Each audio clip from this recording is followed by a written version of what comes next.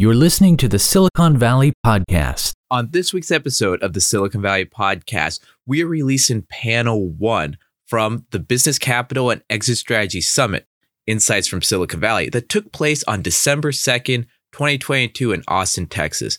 This event, this half-day summit, the Silicon Valley Podcast partnered with Gobato. Gobato CEO Darren Herman brought in some amazing people to moderate an amazing venue.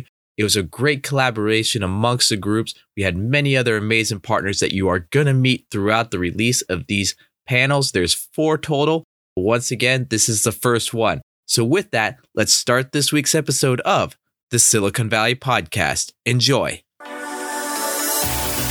Welcome to the Silicon Valley Podcast with your host, Sean Flynn, who interviews famous entrepreneurs, venture capitalists, and leaders in tech. Learn their secrets and see tomorrow's world today. Again, I want to welcome you all to the Business Capital and Exit Strategy. I'm excited to announce these panels because I'm very honored to be working with a lot of them. As an introduction, I'm Brian Sparks. I'm head of communication, no relation. Head of communication for Bay Angels. I'm also an executive communication coach out of Silicon Valley. So without further ado, I would like to introduce our first panel. Our first panel is going to be Raising Startup Capital. First up, I'd like to introduce Sean Flynn. Sean Flynn is an investment banker, mergers and acquisitions and growth capital. He's also the head of the Silicon Valley Podcast and a great connector. Sean? Our next panelist is Roger King. Roger King is the founder of Bay Angels. Again, another huge connector in the space and is somebody you need to know if you're getting to launch your business. Roger? All right. Finally, I'd like to introduce Sam Wong. Sam Wong is the CEO of Fundable Startups and Venture Validator. One of the smartest people and most insightful individuals I know. So if you have any questions about all the chess pieces on the board of startup, this is your man to talk to, Sam Wong. And your moderator for this panel is Wen Zhang. Come on up, Wen. Wen is the CEO of If Not Now, When. She's also the CEO of an accelerator here in Austin. I'll turn it over to you, Wen. Thank you. Thank you, Brian. Good morning, everybody. Wow, happy Friday. We are so excited for each and every one of you be here today. And if we have not met, my name is Wen, just like If Not Now, When. Today, I'm the founder and CEO of INNW Institute. We believe that raising capital is the number one skill set for entrepreneurs for any growth stage. And that's why I personally am so excited for today, the first panel. So with that, I'm going to kick off the first question. I would love our panelists go around to share about yourself, your experiences, and most importantly, your path in raising capital. I'm Sam Wong. I run a company called Fundable Startups. I came to do what I do as a startup coach, running an academy for basically for founders to be able to upskill your founder skills. That's the most important thing. Is when you're raising early stage funds, many investors say they care a lot about the team. So that's what we're trying to do. I came to do what I do now because I've done 5 startups. The first 2 of them flamed out horribly, even though they were very viable.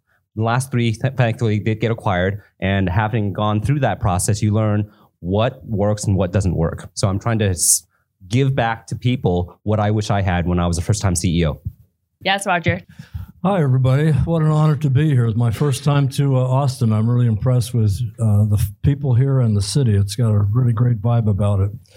So I founded Bay Angels about 25 years ago. 30 years ago, I was running a public company in London, England, and discovered San Francisco on a business trip. I wasn't looking to have a job, so I started a search company called Chief People. So I spent the last 30 years building the executive and engineering teams of early stage companies. And I learned right away, companies need 3 things. Obviously, they need customers, they need people, which I can provide, but they also need capital. So I got into the angel investing group, and my hat's off for entrepreneurs because it's what's made me an accredited investor. Thank you, Roger. Hi, my name is Sean Flynn. My journey is pretty different than most people. I lived in China for about 5 years. I had a couple failures, but one did okay. Sold it, came back to the U.S., got involved with Bay Angels as an investment director, screening about 100 companies a month, narrowing that down to a few that we'd present to the members. Through that, I got basically, a long story short, I then got involved with taking companies from Silicon Valley to set up operations in mainland China and tech parks that Huaxia Xingfu, one of the largest privately owned land development companies, were built. They built 83 tech parks. So I would take companies from Silicon Valley over to China, set up operations, have the meetings with investors there, with governments, whoever they need to talk to get things done. And then from that, I made a lot of introductions to a lot of investment bankers here, a lot of VCs, a lot of money. And that kind of segued my path into investment banking, where right now, about 20% of what we do is helping companies raise growth capital, both debt and equity, focus on that range between 10 and 250 million. Since about 2014, 2015, more or less, been very involved with helping companies through that cycle of preparing them, getting them ready, getting them in front of investors, having the conversations. How incredible. So now let's talk about raising capital. What does the process look like? And also, most importantly, what if I need the money now? What would you say? Got it. Well, in terms of the process, it should not be random, and you should not Google search other companies who are like you and try to mimic them. That will usually not give you the right size because it's not a one size fits all. There is a structured process. I am an engineer. So I encourage people to use a structured process to be able to figure out, it's about building a funding strategy to learn how do you determine how much money you need, when you need it, and why. And that funding strategy means you raise funds after you hit an inflection point, because then you are at a higher valuation. You want to raise at the peak of your opportunity to give you the most leverage. So you determine your inflection points: product, sales and marketing, business development, and intellectual property. You determine the cost and time required to do each of them, and you roll that up, and that tells you how much you need to raise. Do not guess. You need to look at it from a bottoms-up perspective so you have high confidence that the amount that you raise is right. The other question that you asked is, when's the right what if you raise money now? Well, that's a challenge because I would say the number one thing you need to focus on is fundability. Before you try to fundraise, make sure you're fundable. There's an old Chinese proverb: the best time to plant a tree was 10 years ago. The second best time is now. If you aren't fundable and you need money now, okay, that's a challenge. It would have been better to focus on fundability, the last year or two. However, if you do need money now, make sure you figure out your inflection points and figure out how can you get by with a small amount. And when you roll up the inflection points, it should add up to a milestone that an investor would care about. You're going to tell the investor, I need 50,000 or 100,000 or whatever the dollar amount is. And if you give me that money, this is what you will get back. I will be able to get to $10,000 monthly recurring revenue, or I will be able to close that customer who's given me a letter of intent.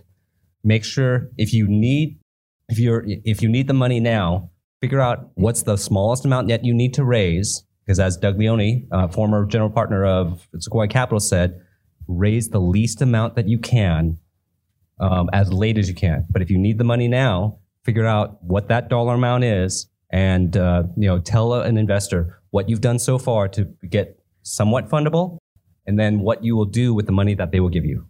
I love that so much. It's not just about how much money I need.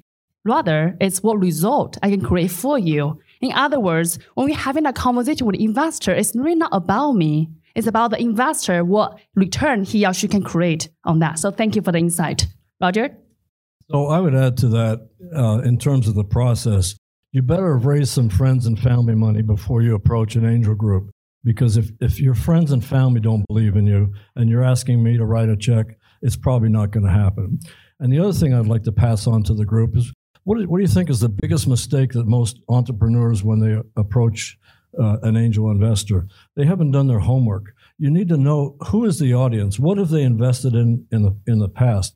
And not only that, what do these people do on a daily basis? We get pitched all day long, blah, blah, blah, blah, blah.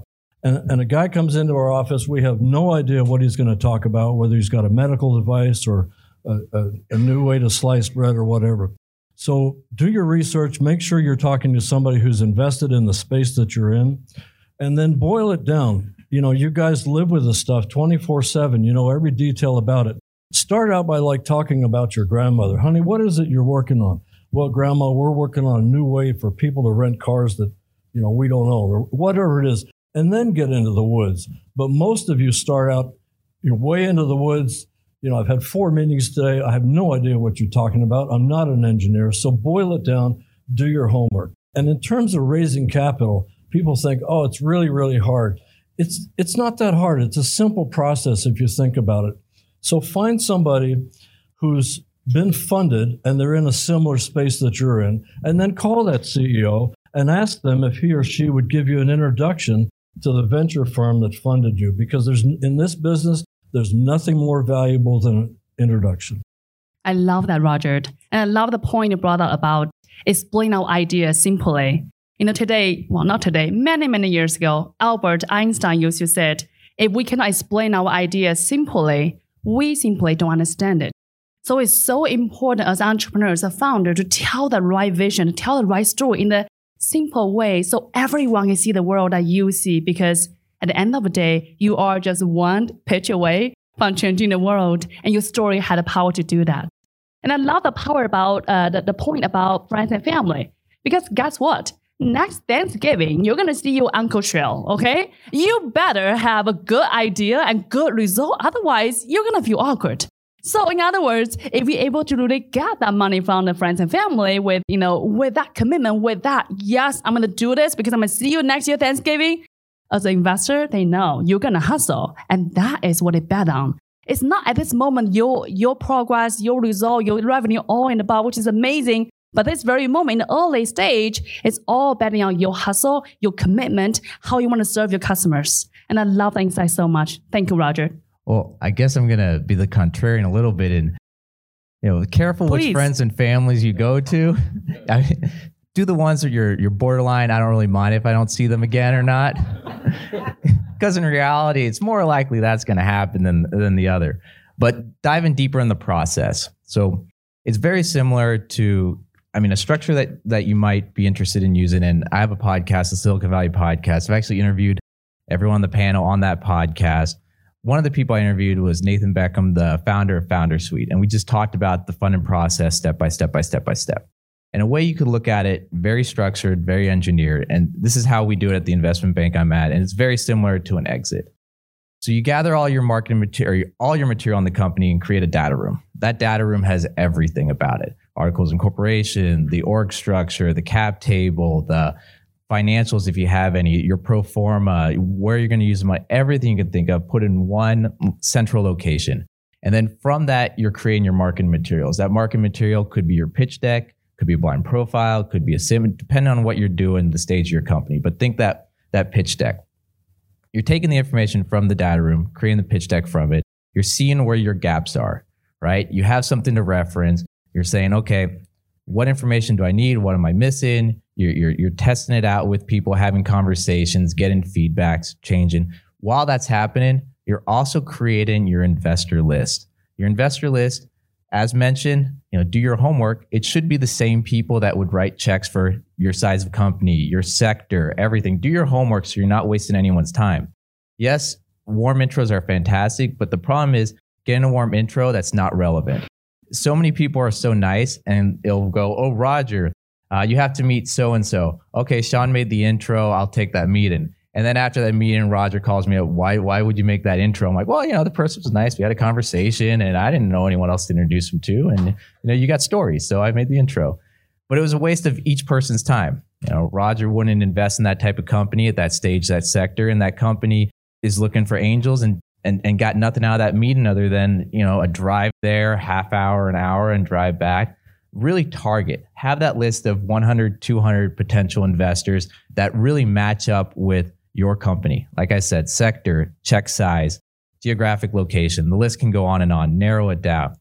Build that relationship early. Like really, there's a saying I love that hopefully here in Austin everyone gets. You feed an army for a year to use for a day, right? You build these relationships long term so that that one day when you need them, they're there for you. So start with that list and go, okay, I'm going to just have casual conversations. I'm going to ask for feedback. I'm going to create this mail and this once a month or quarterly email that tells them about the updates. It says, this is what we've accomplished. This is what we need help on. An introduction here. Hey, these are thank yous for everyone that's helped us in the past. So you're building those relationships. You have that investors. Okay, then after that, now it's time to raise capital. You go out, send out your pitch deck, have the meetings, go into due diligence, step by step, get the term sheets, get the check. But really, it's process 1, 2, 3, 4, close. And if you think about that from day one and match that up with, as Sam said, those inflection points, those value inflection points on biz dev, patents, and the other items that I mentioned, line that up with your funding, the process, you're really optimizing everything. And I'd love to get more feedback on anything I missed there, but and questions later about it. But really, there is that prepare these steps to prepare for that day. And it's not just, you need money today, we do it tomorrow. It's, no, you're doing this from day one for 6 months, 9 months, 12 months, 18 months down the line. I love that point. Truly, it is a long journey. It's not just today I need money, tomorrow let's write a check. Oftentimes, I want to tell folks, raising capital is like dating world. You first met a gal, a gentleman, you hopefully like him or like her. The goal is get next meeting schedule rather than tomorrow he or she say, yes, I want to marry you tomorrow right here. So I love the point so much. And thank you, Sean, for breaking down that into detailed process step by step so we all can visualize what the process might look like. So now we all know, right, understand the big picture about raising capital. And now my next question for all the panelists is, now think about the past 2 years we lived through the pandemic. Think about the recent economic downturn that we all heard about, right? So how does that impacting the raising capital process? What do you hear? Any advice to share with entrepreneurs? So I work with an accelerator called Berkeley Skydeck. So we've had a number of investors come into the Skydeck cohorts and talk about the fact that, yes, the market has changed. It has definitely gone down, but they are still writing checks. What it requires, though, is for companies to be fundable. Before, there is an element in the venture capital space of fear of missing out. So once one investor goes in, it's easier to get the second, third, or fourth. Okay. So there's certainly that. But in today's day and age, with today's economic situations, that you can't rely on that to get you over the hump. You need to focus on building a healthy, fundable company. Those companies are absolutely still getting funded. They're getting decent valuations. Okay. So I would say focus on executing well, plant and fertilize your tree, so to speak, and make sure that you are building something that somebody wants to invest in. That's wonderful. Build a great company and the money will always follow. So in terms of what's happened in the last 2 years with COVID, it's actually been a blessing to my recruiting business because I've been able to recruit people from all over the country for my Silicon Valley companies, and I don't have to pay Silicon Valley wages. People are working from home. They're a lot more creative. Clients don't have to fund expensive office spaces. So I'm hoping that after COVID is gone, this becomes the new normal. In terms of investing, we're spending less money on salaries. We're spending less money on office space, et cetera. The other thing that's happening is, we just laid off 25,000 engineers in Silicon Valley. 25,000. I've been through 2 of these dot-com failures. And the first one, 2001, engineers were lined up at Starbucks just to get a job. Well, in between those 2 things, or those 2 events, engineers are like gods. They can go to 10 different companies. You got to pay them almost as much as you pay a CTO. That's not true right now, and it won't last for long, but this is a great time to start a company. It's a great time to hire people. What you're going to see is you're going to see lower valuations, and there's a tremendous amount of competition for that money. But like you said, that money's still out there. And the last thing I want to say is I want to be sure everybody understands the difference between angel investors and venture capitalists. Venture capitalists have a lot of money and they have a lot of power. But they just follow us. We write with our own checks, and it doesn't get more personal than that. You're asking me to write a check out of my pocket. That's personal. So VCs, bless their hearts, and they're a big part of the economy. But in my opinion, they are heavily armed sheep. Wow. Thank you, Sean. I'm just looking at the reactions from the room Yeah, I wasn't sure what because I'm kind of guessing one or two people are VCs here. And but going back to what Sam was talking about plenty of dry powder there. One thing to keep in mind is VC funds, private equity funds, all this institutional money. When they raise their capital, it's to be deployed over a certain number of years, right? They have to deploy it or they give it back to their LPs. No one wants to do that because they want to use it. They want to get their management fees. They want to use the money. So when the money was raised, say 4 years ago, it got deployed over the pandemic. People raised a ton of money. So there's a lot of money still on the sideline that's got to be deployed in the next 2 years, right? So there's plenty of opportunity for companies. Yeah, they are going to be more picky because their LPs are looking over their shoulder a little bit more, but the money's still there to be deployed. So everyone should keep that in mind when they hear things on the news of, these people are getting laid off. Well, there's also that money on the sideline that needs to be deployed. Now, going to Rogers about this is a great time to start a company, to build a company. I just had a conversation with VC in Miami, and what's really interesting is she's starting to see all these companies that were founders at Palantir and a lot of these companies where let's not use Palantir, let's use another one that's private company that people were sitting on all these options and they were thinking, wow, these options are going to be huge one day, but they're seeing their companies, decline. And now they're going, well, staying with this company, it's not as great as it once was. The opportunity cost to leave right now isn't as high. I'm going to leave right now and start my own company. So we have that. We have engineers being laid off. We have all this money on the sideline. It's a great opportunity. And in a year, 2 years from now, we're going to see a lot of companies that were started at this time start hitting the news. So it's a great opportunity. Okay, for entrepreneurism, it's always a great opportunity because as long as there's a problem, you find a solution. That's just in your nature. But, keep the news and that to the side, figure out how to get through it. But the money is there, and there's money flooding in from overseas as well that a lot of people aren't talking about. And then there's a lot of money on the sidelines from overseas that are really waiting for that opportunity to flood to the US. So another thing to keep in mind. Love that. So sum up, all the money is coming your way. So let go of all the negativities. In the new year, ready to get all the checks. So with that, I'm going to ask the next question is, what are maybe one of the blind spots that oftentimes founder has in the raising capital process? Founders are passionate about what they do. A lot of people describe their company as their baby, and that's understandable. The one huge mistake that I see founders make when trying to pitch to an investor is they take their story that they're trying to tell a customer and they just tell that story to an investor. Okay, that's wrong. All right. You tell a product story to your customer, hoping the customer will buy it. The story that you need to tell an investor is your business story. Tell enough about the product to help them understand, but the focus of the presentation should be your business. How do you tell that? How do you do that? What is your focus of the investor pitch deck? There are two things that are important in an investor pitch deck. One is what I just mentioned, the story. Make sure your story is clear, concise, understandable. Write it at the level of a children's book, okay? The second thing that I would recommend the focus is you need to de-risk. You need to show how you have de-risked the company, okay? And there are 12 different areas that I usually do when I do pitch coaching. There are 12 specific areas to focus on how to tell the story. Each one of them, there's probably about 6 or 7 of them where you have to specifically show how you de-risked specific challenges that will usually take a company down.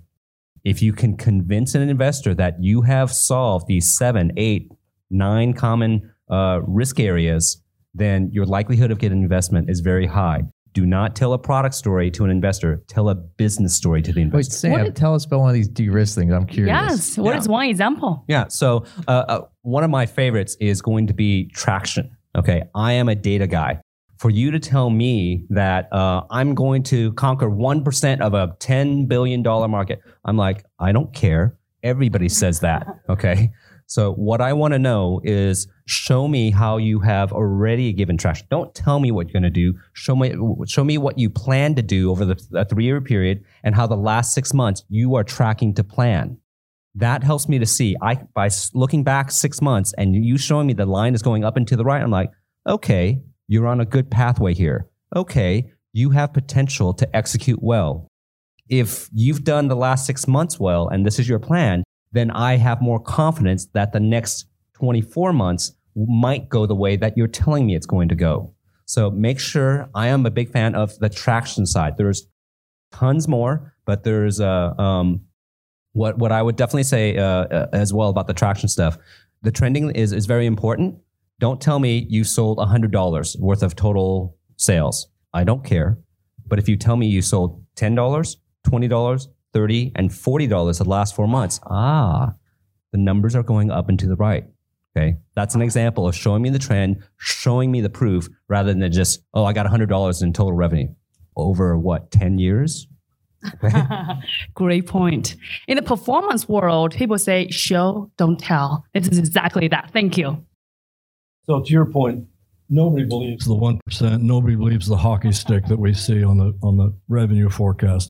But what we would believe, bring me a potential customer who says, if you build this service or this product, I would use that. That would impress me. The other thing I want to say is, before you ask for money, go as far as you can with the money you've raised. I mean, 25 years ago, I remember Pets.com got like a $25 million valuation based on their URL, Pets.com, and that was it.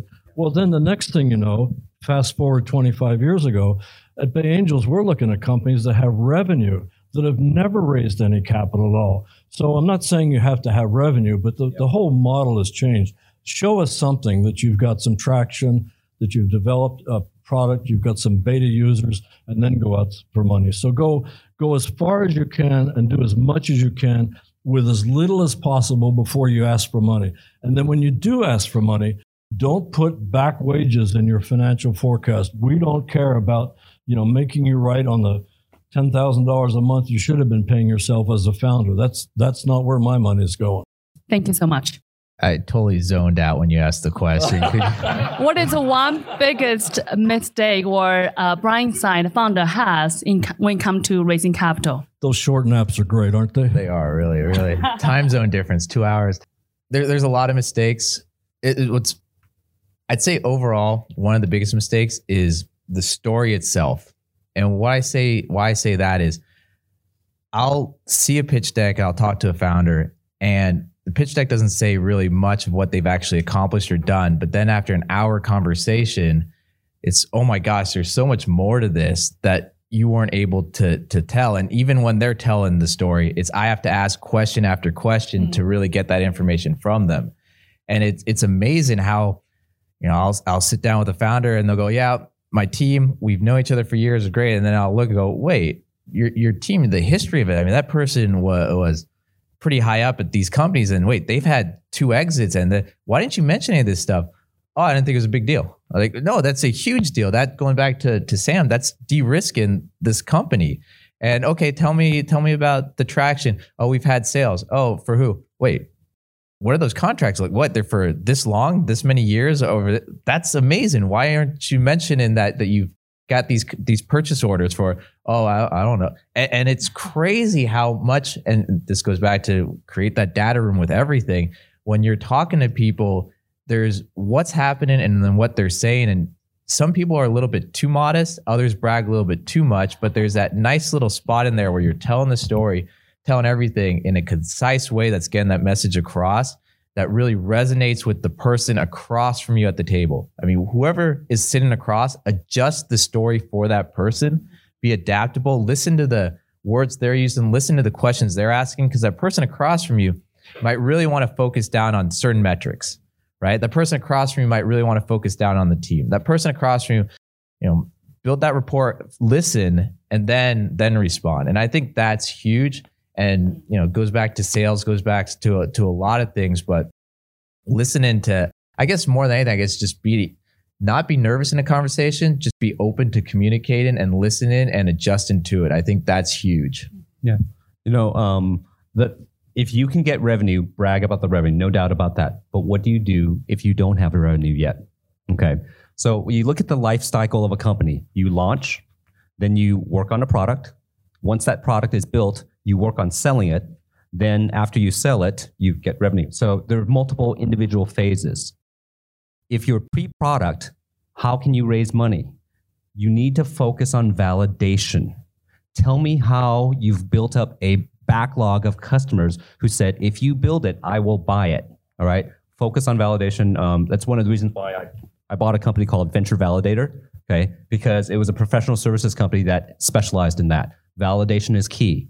Okay. So if you've already built your product, what do you do if you haven't gotten sales yet? You're post-product, but you're pre-sales. Talk to me about your pipeline. Okay. You should have a sales pipeline, a funnel that shows from the top of the funnel all the way down to the bottom. You may not have gotten a customer all the way through just yet.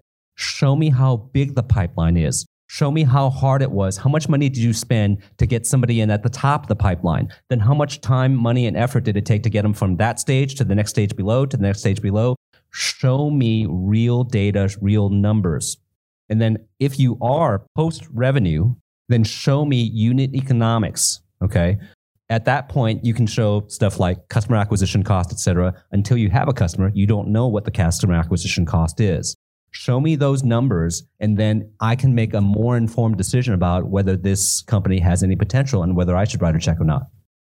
Love it. Show us the money. Before we dive into the last question, get your questions ready, okay? Because we're going to come to you as a real-time question to all the amazing, brilliant people.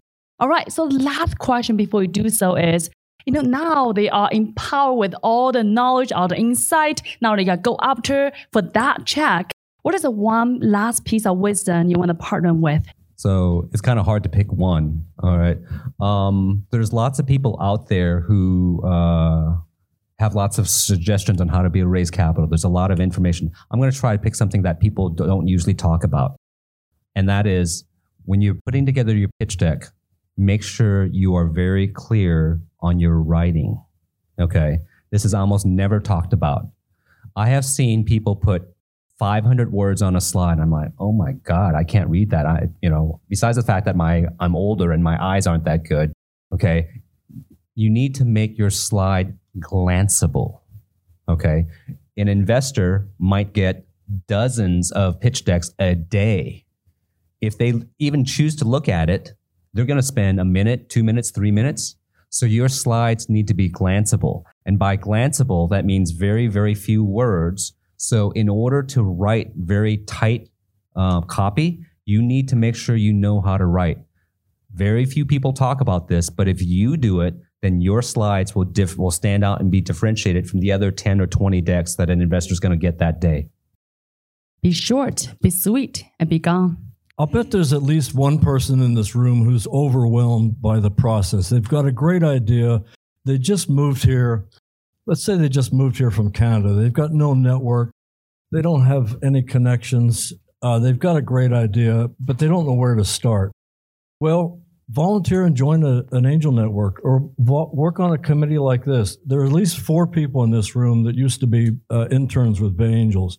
It's a great way to get into the network, meet some great people, talk to other entrepreneurs, bounce your idea off the angel investors and the other people that belong to the group. Again, it's not that hard. And back to what you said about spelling on the deck, I've had people make mistakes on their own resume. And if you can't get your own resume straight or your own deck straight, that's a deal breaker to begin with. So pay attention. Thank you. All right. I'd say one thing that, even going back to the mistakes that people make for advice, is do due diligence on the person you're meeting, right? Know what that person likes, what that person focuses on, find out who they've invested in the past, make sure everything aligns up. Really go into that meeting with the questions you want to ask them, with what you want to get out of that meeting. Ask in advance, okay, before the end of this meeting, I'm going to ask what the next steps are. Do they have to go to their investment committee?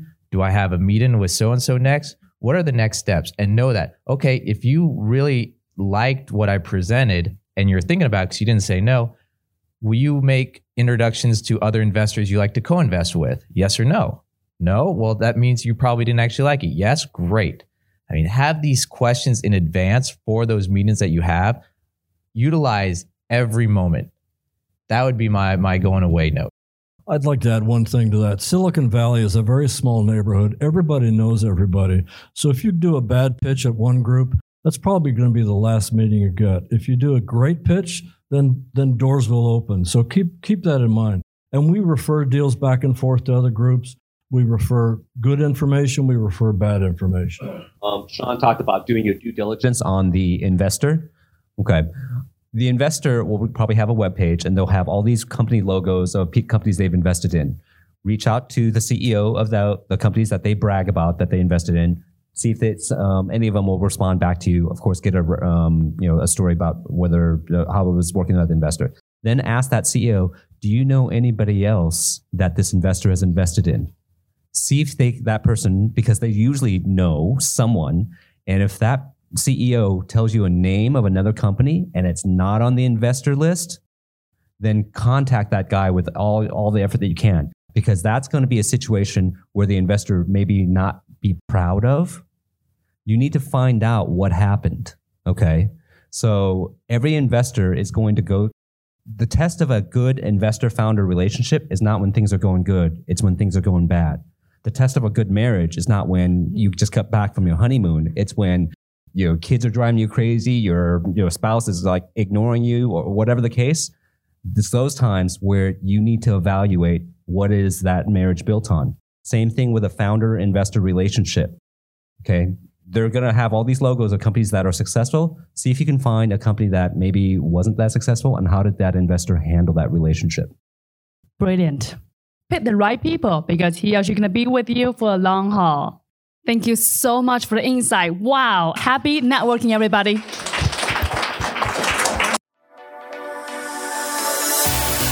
Thank you for listening to the Silicon Valley Podcast. To access our resources, visit us at thesiliconvalleypodcast.com and follow our host on Twitter, Facebook, and LinkedIn at Sean Flynn SV. This show is for entertainment purposes only. Before making any decisions, consult a professional.